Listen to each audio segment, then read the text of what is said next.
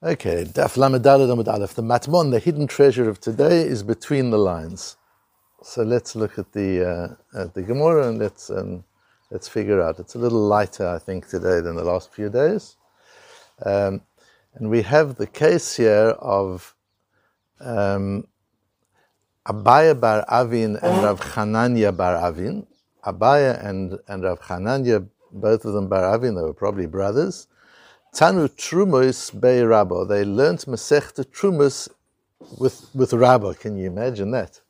Imagine learning Masechta Trumos with none other than Rabbo himself. That's what they did. Pogabuhu Rava bar Masna. Rava bar Masna bumped into them. He met them in the road. Omaluhu, he said to them, "My amrisu betruma de beimar." You've just learned Truma in the house of. You've learned Truma in the Beis Medrash of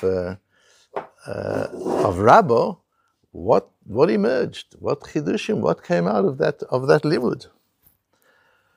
Omrulei or my kashiach. Look, you think we're going to repeat to you standing on one leg at the street corner? We're going to we're going to repeat to you what we learned from Rabbi. That's not going to happen. What are you struggling with? Give us a question in Trumas, and we'll tell you what Rabbi taught us in Trumas. Omaluhu. So he said to them, Tznan. Shesil, in the 9th parak of Trumas, Shesile Trumas shenitmu ushetalon, tahuri milatame va'asuri milecha. So if you have Truma, which like a cabbage or a lettuce that became tome, and you plant it in the ground, usually planting in the ground is metaher. We'll talk about that in a moment. The tahuri milatame, that cabbage can no longer cause something else to become tome, but asuri milechel, but you can't eat it. So they ask him. He asks the Abaya bar Avin and Rav Chananya bar Avin. I've always wondered, if you're not allowed to, if they're not metame, that means they don't carry with them anymore the power of tumo. Why can't you eat them? The Gemara goes into quite a lengthy discussion. Starts off saying it means that nobody can eat them. They're still truma. Even though they've been planted, they're still truma. And then we come around and we say, no, it's really talking about a kohen. It's not that they're still truma, it's that they're still tome. And then we go into the question of what is the nature of that truma. And we say it's because of hesech hadas. The truma which has not been in the kohen's mind, he hasn't been watching it and being attentive to it, because there's a ushmartem. You've got to be careful with truma, and if you weren't careful with truma, it becomes tome. And the Gemara goes on, Machlokes Rabbi Yochanan and Reish Lakish. Does that mean that it's just because we don't know what's touched the truma? We're lacking information. In which case, if we get information that it's fine, nothing's come anywhere near it, then it would be okay. Or does hesech hadas, does the abandonment of attention actually damage the status of tahara of the truma? And they go into a whole thing about that.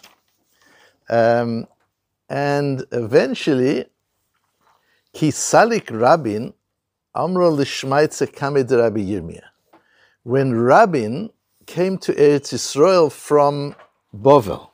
So what we'll be talking about today is this relationship between Eretz Yisrael and Bovel, and it links into the Maharal that we learned yesterday. So when Rabin was one of these people that used to travel backwards and forwards from Bovel to Eretz Yisrael. We've had mention of him before. So he's very important in that interface. And Rabbi Yirmiyah was a great Tana who was born in Bovel and emigrated to Eretz Yisrael. He went on Aliyah, and then he lived in Eretz Yisrael, and he learned in the Beis Medrash of Rabbi Yochanan with the Talmidim of Rabbi Yochanan. And he was very sharp. Rabbi Yirmiyah was known to be extremely sharp with his tongue. Omar, and he said when they told him this whole story of the shtile truma, of this truma cabbage that you've planted in the ground and it remains also to eat, but it doesn't cause truma to anything else. Bavloi tipshoi, what stupid Babylonian people you are. Mishum diyasvi ba'ara de chashucho amrisun shmaisa de mechashchu. Because you live in a dark country, you talk dark nonsense. That's basically what he says. He's talking to Amiroi, and he's talking to very great people.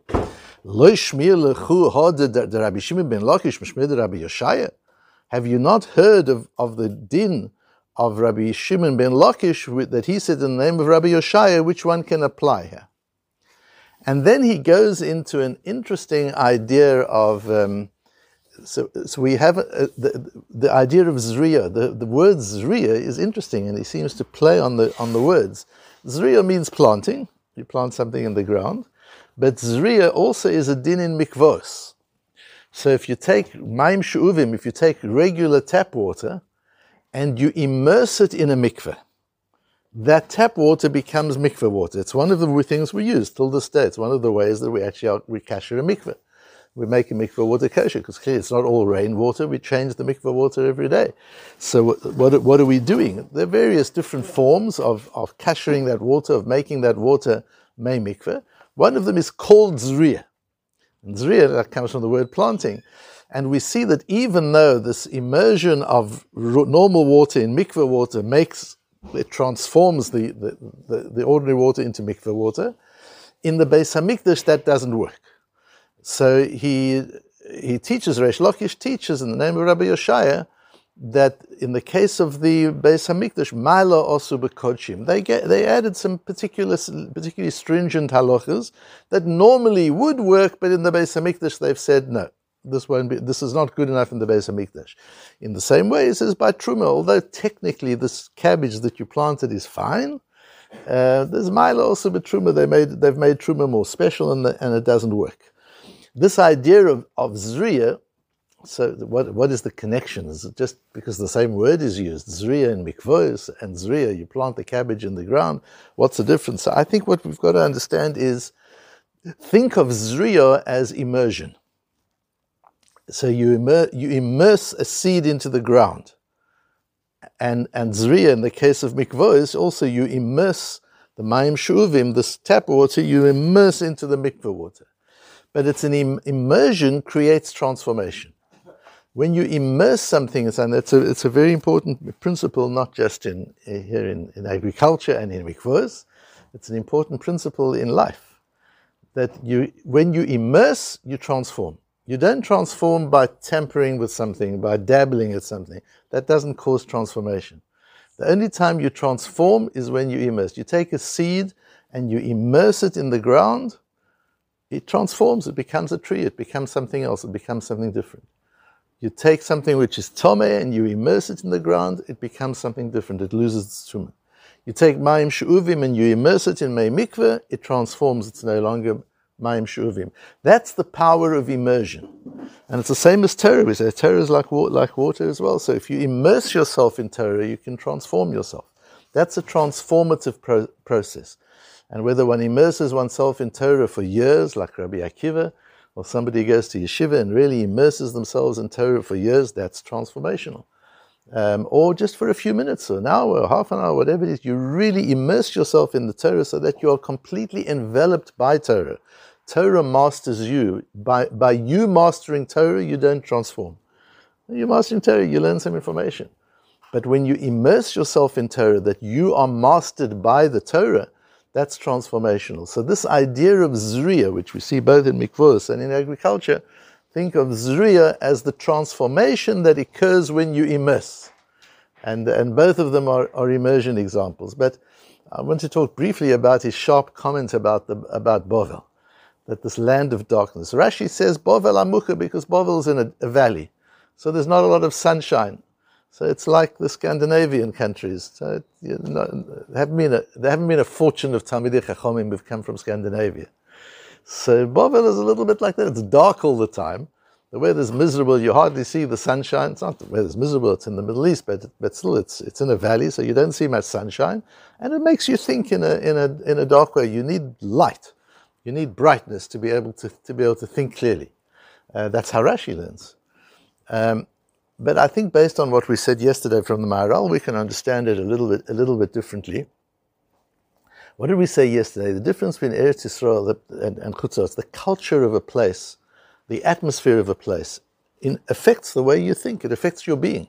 It affects your character. It affects your development as a human being. And we said the character of Eretz Yisrael is people value authenticity. They value you as you are. You don't have to put on a show. You as you are. That's how it says. Yisrael has always been that way. And in Chutz La'aretz, the packaging is important. You as you appear, you as you present yourself is important. That's what we learned yesterday with the Maharal. This idea of an aruch hashucha is a culture that puts the emphasis on how you appear, blocks out the light of your inner authenticity. If you're always portraying an image, who you really are doesn't come out easily.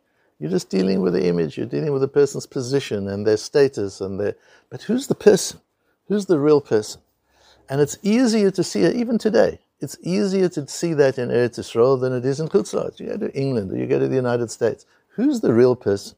It's very hard to see the person. There are so many layers and layers and layers of cultural norms and of the way people present themselves and their image and the way they function that you don't know who's underneath it. It's hard to get there.